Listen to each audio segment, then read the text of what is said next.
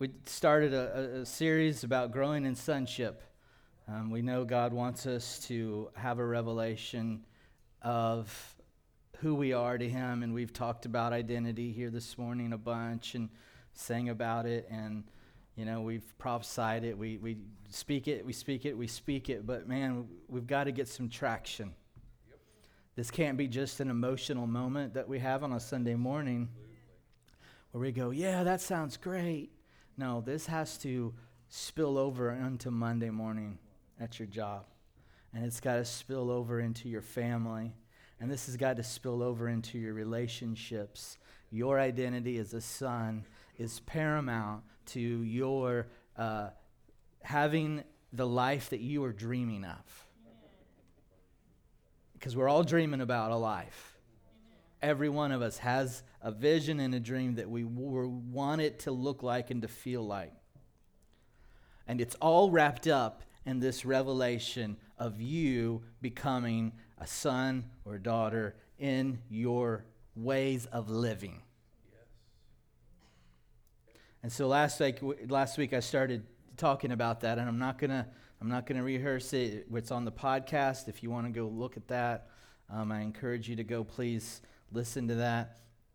And I need to just launch into what we're going to talk about today in growing in sonship. And I want to remind us that a couple of resources that are helping me share this message are these by Jack Frost, 2 books, Experiencing the Father's Embrace and Spiritual Slavery to Sonship. Those are 2 books that are I'm getting a lot of encouragement from and a lot of help when it comes to putting my message together. So if you want to know what I know, get these books, because I'm on this journey like you are. I am growing in my sonship and in my revelation. God's revealing all kinds of areas of my life where I don't act like a son.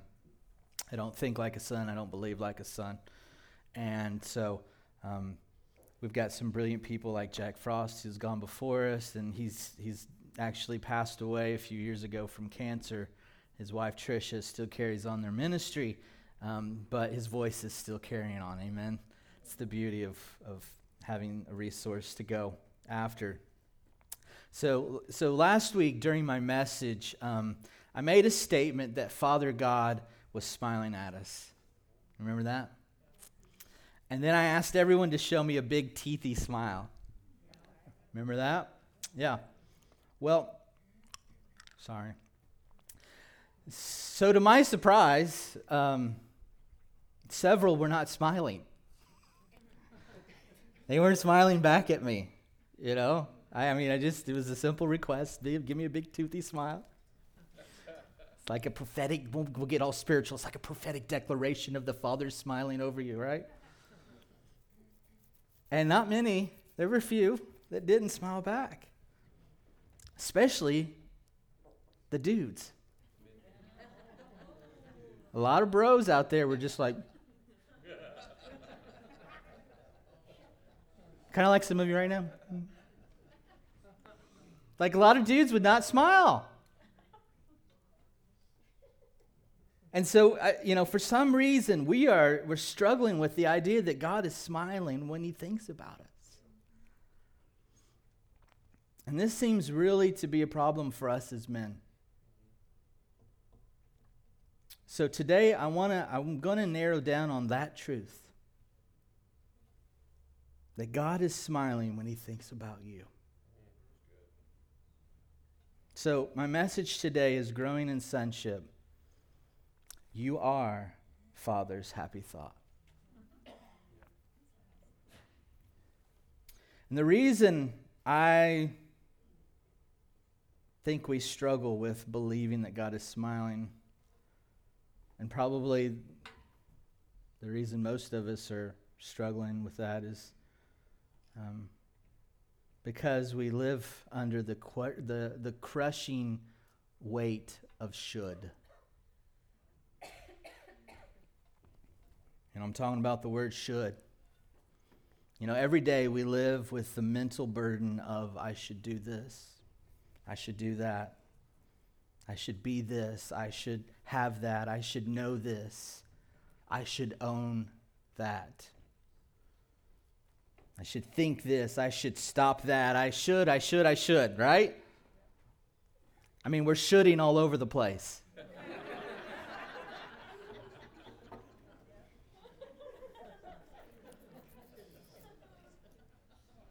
It's all the shoulds that give us an unhealthy fear that keeps us from coming into God's presence. See, very few people find the place of intimacy with God, and very few of us, as I shared last week, and I'm going to hit this again this week a lot, we don't feel at home with love. And so most of us need a new version of God. Meaning that we need a new understanding of who God really, really is. See, if we are still battling with fears, if we're still battling with inferiority and insecurities, then that is a clear indication that we need a new understanding of God. A new image of who God is. 1 John 4:18 says, "There is no fear in love. But perfect love casts out fear, for fear has to do with punishment, and whoever fears has not been perfected in love." You know, all of the negative things in our lives, all the negative self-talk, all the negative behavior and attitudes, they all really boil down to one thing. We really don't know how valuable we are to God.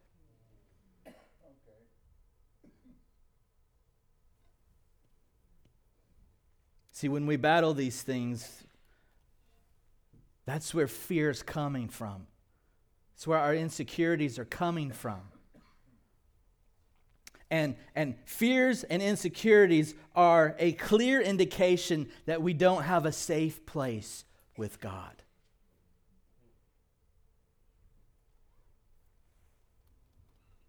Your image of the Father is going to determine the level of intimacy that you have with Him and how comfortable you are with love.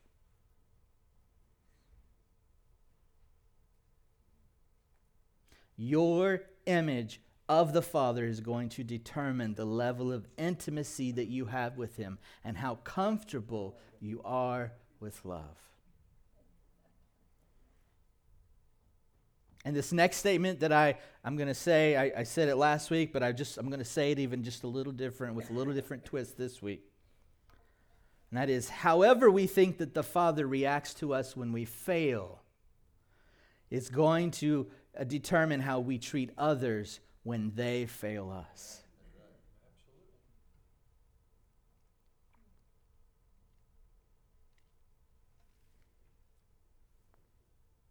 We are made in the image of God. We are created by God's love. We are created for His love, with His love, so that we can share His love with others. You know, what's the difference between a visitor and a family member? Well, one difference is that we are never completely comfortable with a visitor, right? Oh my gosh, if we find out someone's coming over or friends are coming over, what do? We clean the toilet. We clean the bathroom, we start sweeping and pushing toys under couches and in closets and whatever, right? How's come you don't act like that with family? It's comfort. It's our comfort level. See, here's the thing. God is looking for a habitation with us. He wants to abide with us. See, He's not looking for just a visitation. God doesn't just want to be a visitor. Hey, I was in the neighborhood. I thought I'd pop in. Wait, let me clean up my mess. God is looking for a habitation with us. And because we are struggling with love, it's not happening like it should. You know, one of the greatest problems of my life personally has been perfectionism. I have done literally everything in my power to eliminate failure, problems, disappointment, and disaster. And in my efforts to fix the world and everything in it, at times it has led me down a really dark path. A path that sometimes leads to depression. And that's because as hard as I work and as hard as I try, there are just some things I can't control. And what I find is as long as I'm so consumed, as long as we're all so consumed with the things in our life that still need perfecting, we never find rest with God.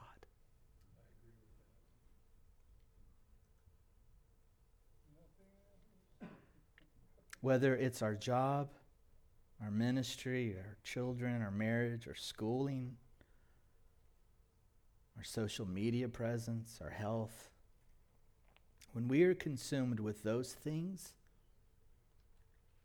notice the word consumed. When we are consumed with that stuff and not the love of the Father,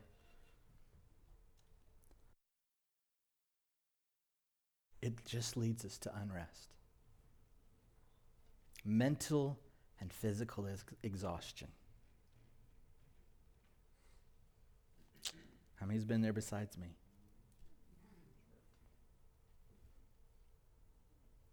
But in the midst of this, we have this truth that the Father has created us for rest. You know, when God did creation, He did all the work. Days 1 through 6, He created. He worked. Man didn't do a thing.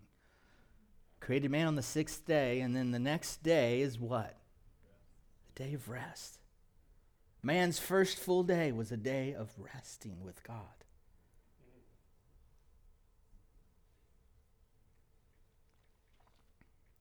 John 8:14 says that Jesus answered, He says, even if I do bear witness about myself, my testimony is true, for I know where I came from and where I am going.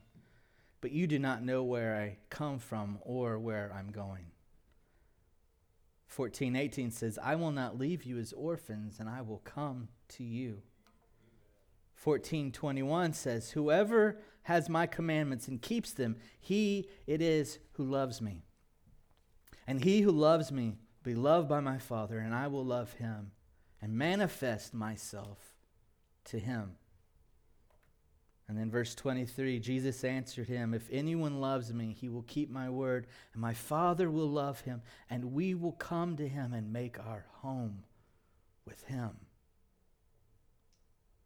See, as long as we're consumed with the things in our lives that still need perfecting, and again, I'm not saying that we don't, we're not out obeying God. In every area of our life, we have to do that. But when we are consumed with perfecting everything, we will never find rest in God. And He has created us for this rest. Father God is looking for a home in us. But when we are constantly striving for perfection, we can never find that place of rest. See, one thing that religion has done to us is it has portrayed God as angry and out to get us when we fail.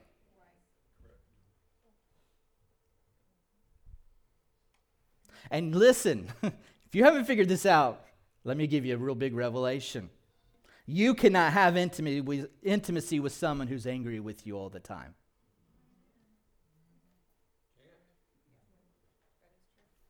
Did you hear me, fellas? Can't have intimacy with someone who's angry all the time.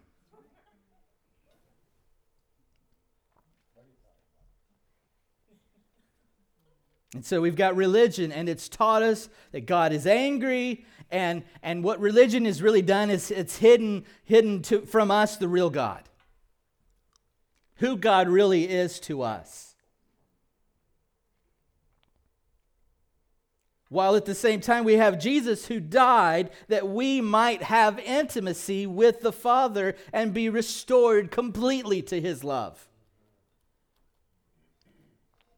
Think about when you were a kid.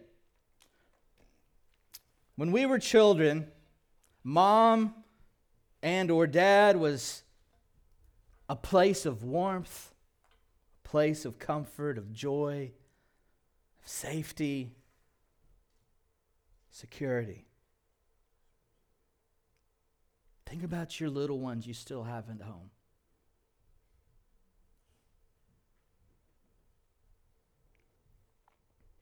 That is one of the blessings of childhood.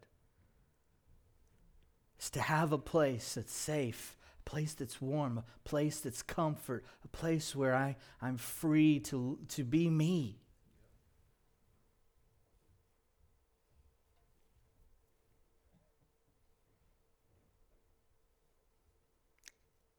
And as a child, what that means is that our parents, or maybe even our grandparents, they were our happy thought. They were the happy thought of our young lives. I mean, think about it, a small child or a baby. I mean, you can cram toys here, play with this, look at this, and they're like, where's my mom? One happy thought, it's there. It's mama. Eventually it's pop. No, here, go occupy yourself. No, I want you. Yep. You're my happy thought. Yep. Mom, Dad.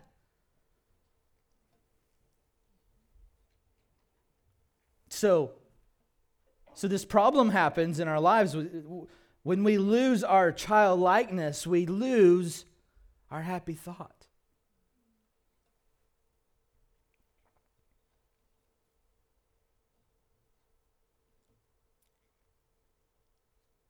See, if your happy thought as either a young person now or as an adult, if your happy thought isn't how much the Father loves you, if that's not your happy thought, when you get into crisis, you will look for love in all the wrong places. See, you will either live your life as if you have a home, or you will live your life as if you do not have a home. And it all comes down to our image of the Father and His love for us.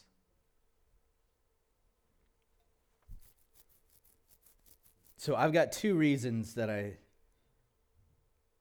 think I have, and there's probably more, but I'm just going to use two today. Two reasons why we're not finding rest, why we're not comfortable with love. And the first one is a misrepresentation of the Father's love by our earthly parents.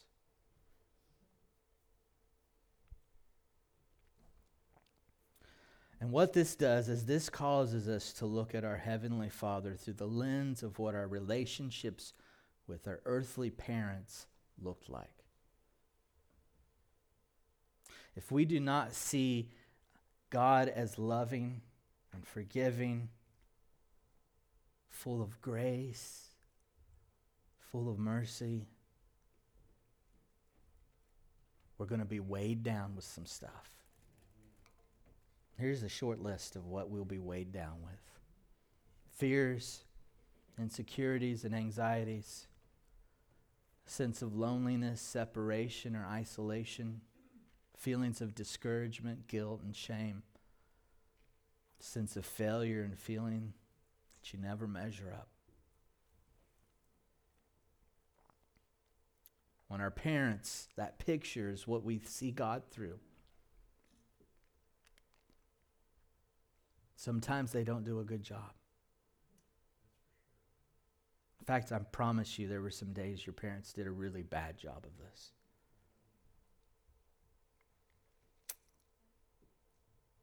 This is what happens when that's what we have.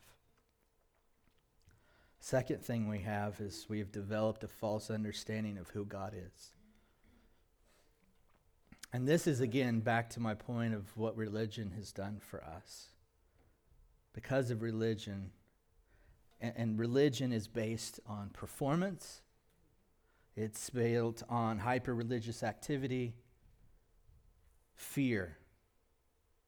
And because religion has given us a false understanding of God, what it does is it's left us now, we've got to get a new one. We have to have a new revelation of God, because God in religion is presented as a harsh taskmaster to whom we must measure up in order to be loved, to be accepted, and to be blessed. God's not going to bless me if I don't get it all right, if I don't perfect my life, if I don't clean up my act. And see, religion that's based on performance or fear, it creates a hidden lie inside of us. That, it brings a misunderstanding of who God is, and it tells us that we've got to perform well. We've got to do everything just right in order, to get more of God's blessing. We've got to dig deeper. And so what religion also has done is it downplays the place or the effective use of our emotions.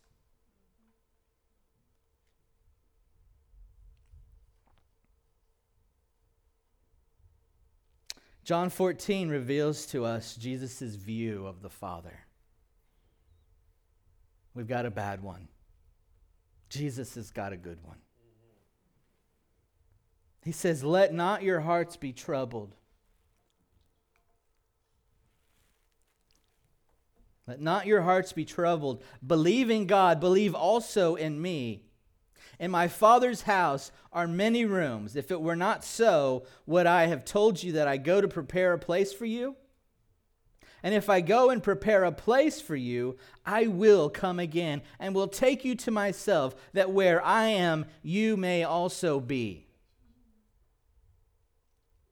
Now, this special place that Jesus is talking about, it's called the bosom of the Father.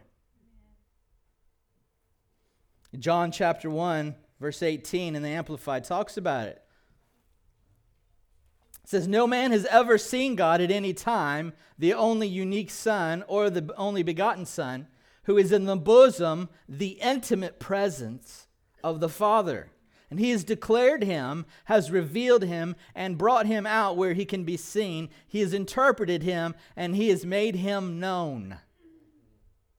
The bosom of the Father is an intimate place. It's this spot right here where we like to keep our babies. And small kids who are still willing to get up on our lap and let us hug them.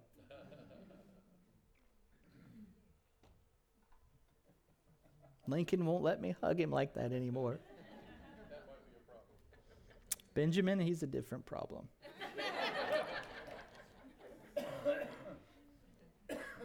He crawls into bed and I'm like, "Get out." "No, I need you." "Yeah, you need me now that it's bedtime. I'm ready to go to sleep." Need me at noon tomorrow. I'll be there.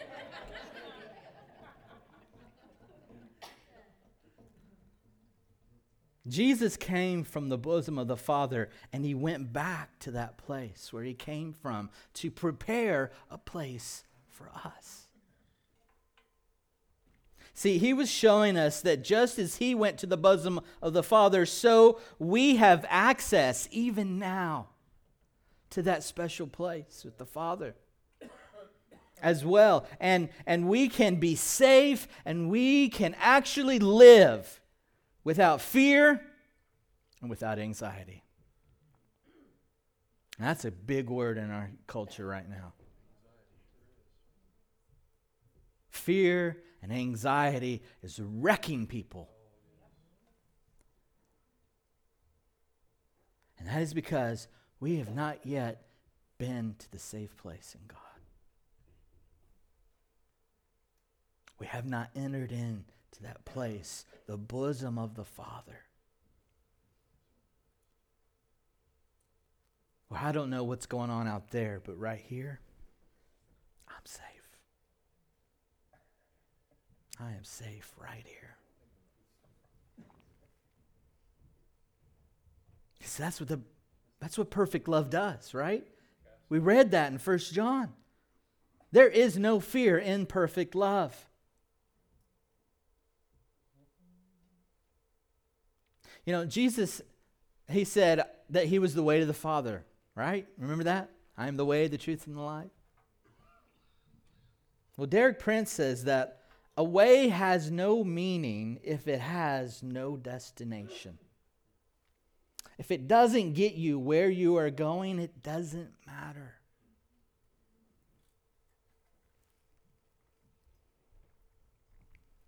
Jesus is the way to the Father. Who's our destination?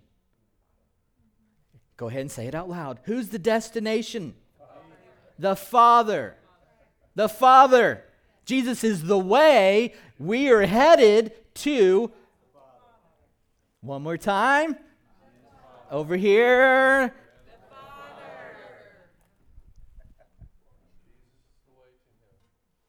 The Father is the destination. He is our ultimate destination. And here's the cool thing in all of this is that if we know Jesus, then guess what? We know who the Father is. We've seen the Father. That's what Jesus says. He said, if you've seen me, you've seen who? Who? You know, when my voice goes higher, yours has to go higher, and then we keep going until it's really loud. Have you not been to a concert like...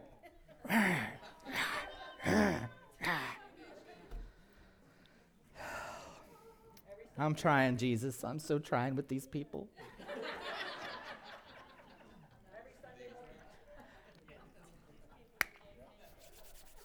The beauty of this is if we've seen Jesus, we have seen the Father. We know what the Father is like. He's not some mysterious enigma hidden away in heaven.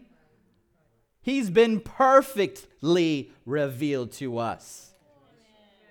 Hebrews 1:3 tells us this. He says, Jesus is the radiance of the glory of God and the exact, everyone say exact. He is the exact imprint of the Father's nature, and He upholds the universe by the word of His power. After making purification for sins, Jesus sat down at the right hand of the Majesty on high. Colossians 1:15 says Jesus is the image of the invisible God and the firstborn of all creation. You know who the Father is. You know exactly what He's like. Jesus, here's a list of what Jesus reveals about the nature of the Father. The Father is meek and lowly of heart, of humble and a gentle spirit. The Father's generosity is based on what He has and longs to give us, not what we deserve or don't deserve. The Father is non-judgmental. The Father is non-judgmental. The Father loves me the way I am, not the way I should be. The Father loves me the way I am and not the way others tell me I should be. Michelle, listen to that. Oh, you said it. The Father is loving. The Father is forgiving. The Father calms the storms of my life. The Father is compassionate and empathetic. The Father meets my needs. The Father even touches the unclean. The Father is the one He heals. The Father is more concerned with people's needs than with religious law. The Father is not ashamed to be called our Father. The Father is a servant Father. For us to live in fear of the Father is to fall short of what Jesus died for. You think Jesus died to save you from hell? Yep. You got your fire insurance. That's nothing. Jesus conquering hell and death was the easy thing He did.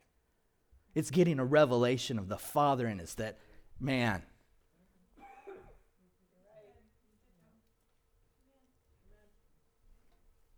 Jesus died so that we could see the Father and know Him. And for us to live in fear of the Father is to fall short of what Jesus died for. Jesus was the man He was because of the Father He had. And guess what? The same is true for us.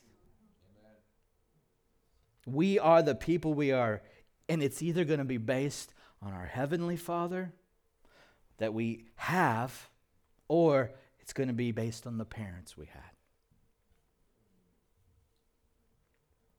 The choice is ours. Like Father,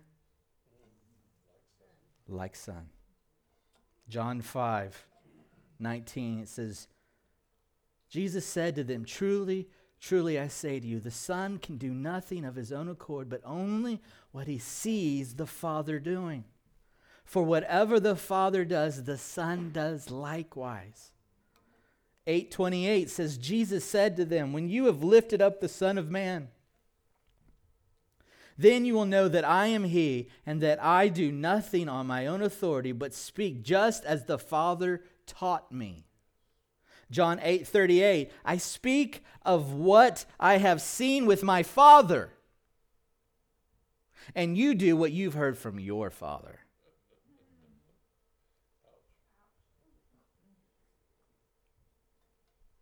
I mean, that is a profound statement. That we are repeating many times the sins of our fathers.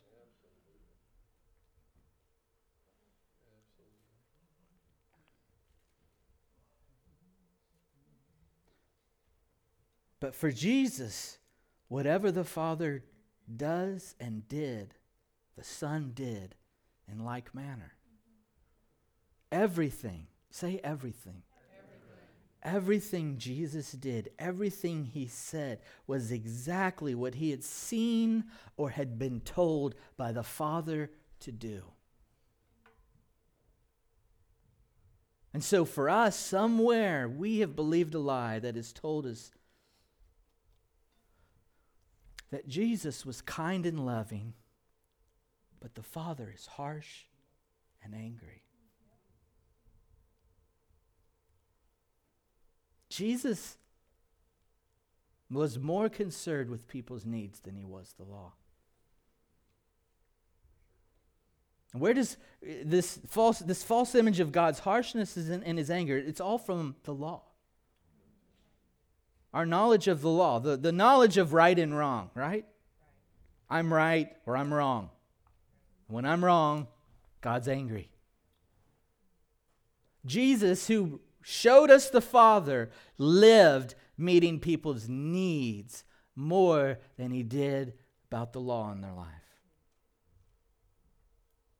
Now you think about when He fed the multitudes. There were people who loved Him, and there were people who could have cared less. They were righteous and unrighteous, and guess what? Everybody got some bread and fish. He meets the needs of the righteous and the unrighteous alike. But again, somewhere we have been taught that we have to get everything in order for God to even bless us a little bit. And guess what that does? That causes us to have faith in myself. Oh, that's a terrible place for my faith to be. If I got to get this all right so that I can get a crumb from the table of God, all praise to Tom be glory.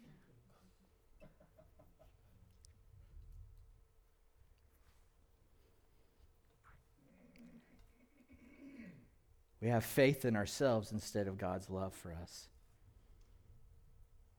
Instead of in our crisis going, oh God, I'm so glad you love me. Yes. I don't know what I'm going to do, but you're safe right now.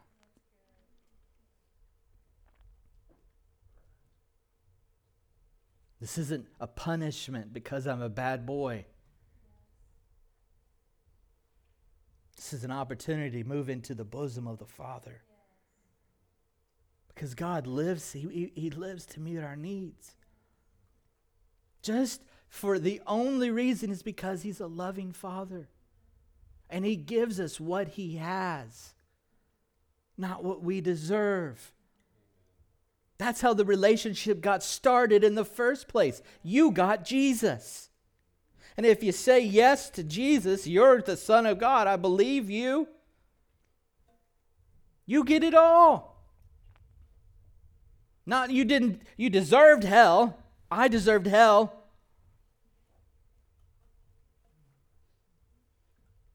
God gave me what I needed.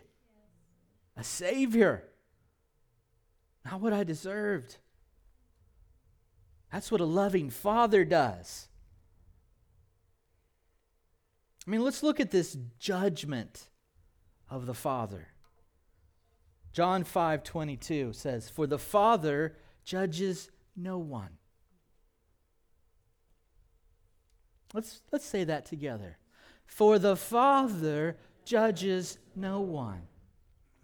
One more time with meaning. For the Father judges no one.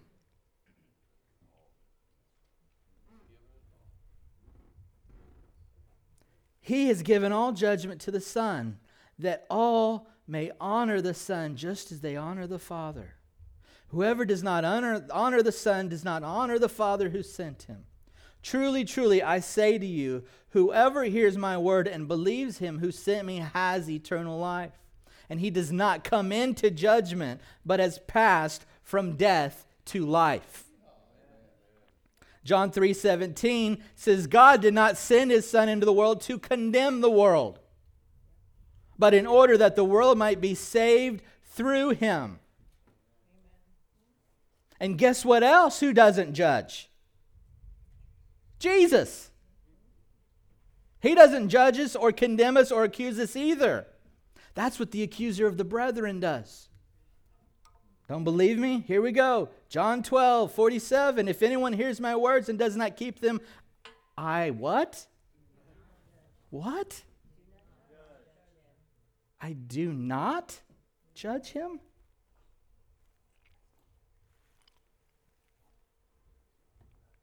For I did not come to judge the world, but to save it. The one who rejects me and does not receive my words has a judge.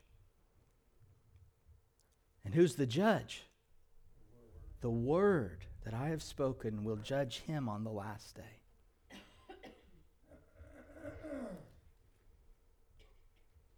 See, when we believe that God is angry with us, there can be no intimacy. When we feel like he's holding us at arm's length, we can't have intimacy with God. See, our relationships also become guarded as well with each other. But here's the thing. Unconditional love is not based on the merit of the one receiving it, but rather on the one who's giving it. There was a study done by Mark Verkler, who he's got an online college, and in that study he says that 80% of Christians' thoughts are negative.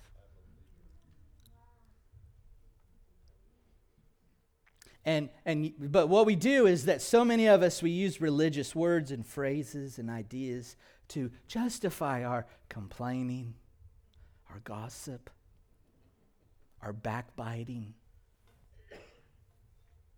See, and when we participate in that kind of activity, it's because we don't really have a right relationship with the Father. We don't truly understand what intimacy and love is really about. And the danger that we are in is that if we stop with Jesus, we fall short of what Jesus died for, which is access to the Father. And in times of crisis, we have got to learn this. And guess what this week's going to happen? I'm going to see on your Facebook crisis stuff. Oh, life is hard, and this has happened, and that's terrible, and all of these things. Crisis. This week, you will get to practice what I'm talking about. I may just creep on your profile and write the sermon. Just write the word sermon.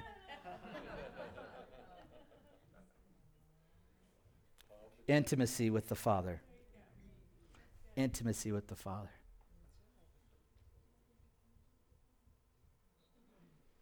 You know, in the book of John, chapters 14 through 17, Jesus speaks of the Father 51 times. And, you know, one of the things I said earlier that Jesus reveals about the Father is that Father God is a servant Father. Matthew 23:11 says, "The greatest among you shall be your servant." Who's greater than the Father? None. Matthew 20, verse 26, "It shall not be so among you, but whoever would be great among you must be your servant, and whoever would be first among you must be your slave, even as the Son of Man did not come to be served, but to serve, and to give his life as a ransom for many." And Jesus reveals what? Who the Father is. God is a servant Father. And the fullness of love, listen to me, the fullness of love is expressed in service. Lust, according to Edwin Louise Cole, is seeking to get your needs met at another's expense. But love is seeking to meet another's need at your own expense. See, we've not fully loved someone until we are willing to meet their needs at our own expense. So everything that I'm saying today, if you just hear one thing, I want it to point to this one thought. That's what I said at the very beginning. You are the Father's happy thought. Jeremiah 29 says that. In the New King James it says, "For I know the thoughts that I think towards you, says the Lord. Thoughts of peace and not of evil, to give you a future and a hope." We are Father God's happy thought. All of his thoughts towards us are good and not evil. And it is impossible for him to think bad things about us.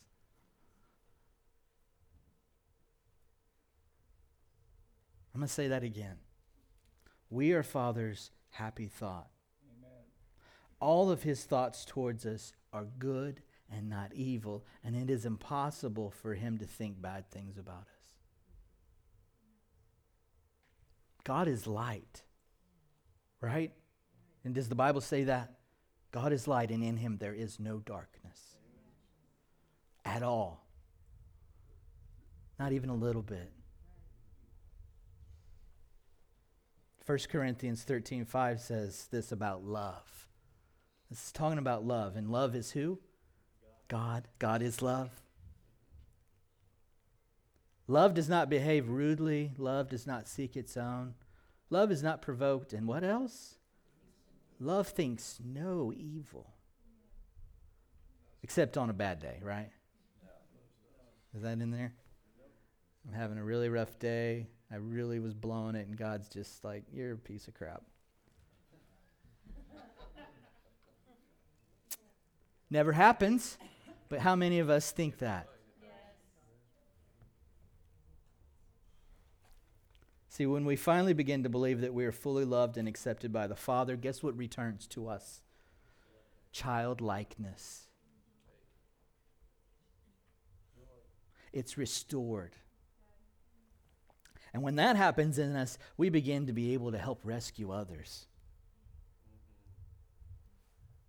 We are able to help them to come and believe that they are unconditionally loved by the Father as well.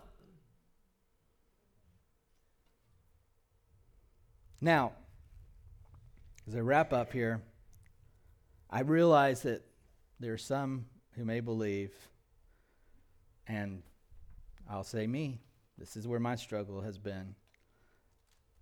Some of us believe, me included at times, that a teaching like this gives people a license to sin. I'm one of those guys. Teaching like this tends to make God ordinary or common. And if we give people too much grace, then it'll lessen a person's reverence and fear and respect for God. But here's some questions I think we all need to ask ourselves. Why don't you just close your eyes while I'm asking these questions? Which God would you have more honor and respect for? The angry God or the compassionate God? Which one would you be most likely to seek an intimate relationship with? Angry God or compassionate God? What kind of father do your children wish you were? Angry dad or compassionate dad?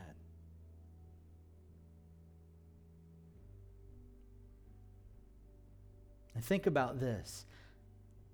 Has a relationship with the angry God brought you into more intimacy and more love with Him and your relationships?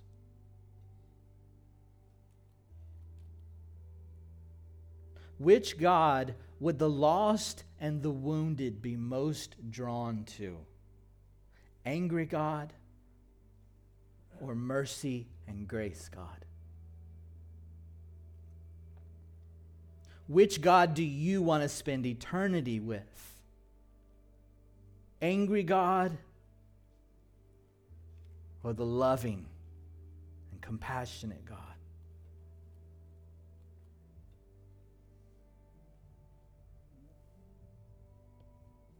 Which God do you want? Is it the grace of Father God that motivates us? Or is it going to be fear of an angry God? What's motivating you most right now?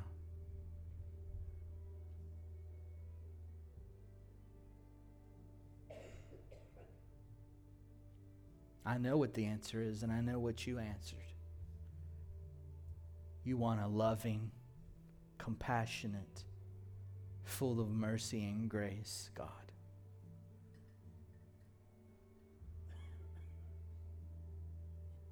I believe that it is the grace of the Father that actually motivates us towards godliness.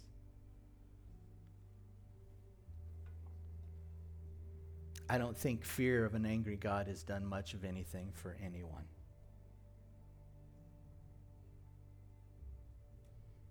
So put your hand on your heart as I pray for you.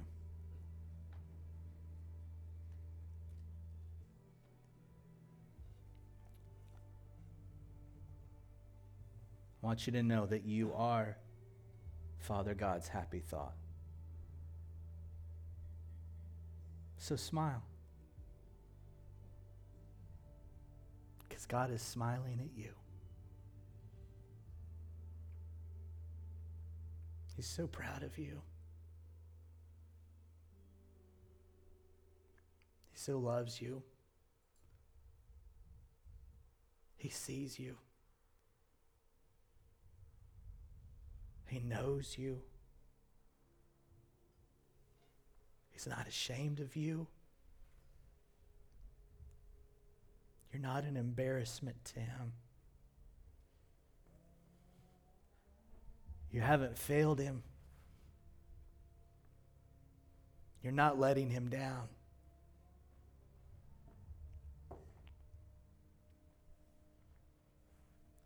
You are his happy thought.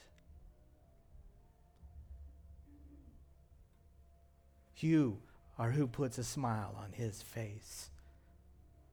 Not on your good days, on every day. And so I pray, Father, today for a deep and great healing in our hearts. God, forgive us for seeing you as the angry God. Forgive us for allowing religion to lie to us and the devil to accuse you. Forgive us, God. And I pray today, God, that you would heal our hearts. I'm asking, God, for a mighty and powerful move of heaven. That you would break our hard hearts today, God.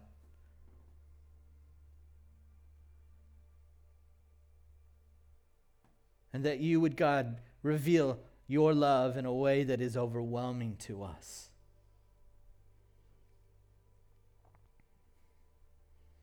And Father, I pray for the dads and the men in the room who are walking in shame and guilt and unbelief. God, I beg you in the name of Jesus to heal me and my brothers. Cause us, God, to rise up and to be the men of the house, the leaders of our family.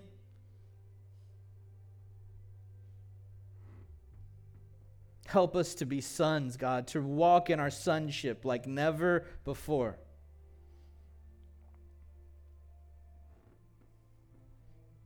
And I pray for my sisters, God, who also walk in shame and guilt.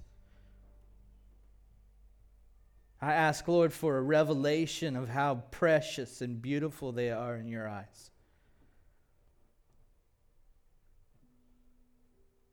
For we all have a place in the bosom of the Father. And I pray this week, God, that we would run to that place in the moments of our crisis. In the face of sickness or death or loss or anxiety, that we would make a habit, a practice of running to you, Father, because you are our happy thought. And so I release the spirit of adoption over us today in the name of Jesus to bring a great deliverance to our hearts. Heal us, God, of the orphan spirit. Break its power from our lives, God. And we will rise up, God, as the sons and daughters that you have called us to be. And we ask this in Jesus' name. Amen. Everybody says. Amen. So here's your action plan this week. Don't get up. Get your phone out. Take a picture. I've got more questions for you. I want you to sit at, if you have a family, I encourage you to have a family meal. Sit down together and ask each other these questions. When you've fallen short and feel like you've let everyone down, what is your image of God? When you have failed and deserve judgment, what does the presence of the Father mean to you? When things are going badly and the world is crashing down around you, what is your happy thought? Is it food, drugs, pornography, a spouse, a child, your accomplishment, or is it the Father's love? And do you feel more like the Father's son or daughter, or do you feel more like a servant who is always trying to appease the master? And then finally, in your bulletin, you have some healing prayers that I've printed up for you, front and back. These prayers are so powerful. If you will take time this week in your time with the Lord and you will pray through these prayers with your heart, I believe God the Father will meet you and heal you and begin to restore you to a path of healing and restoration. So if you didn't get one, there's some in the back. Please take these, pray these through, pray them with your children. Go together as a family to God and get the orphan spirit off of your life, and let's get the full revelation of the Father's love. Amen. Can you say amen to that? Amen and amen.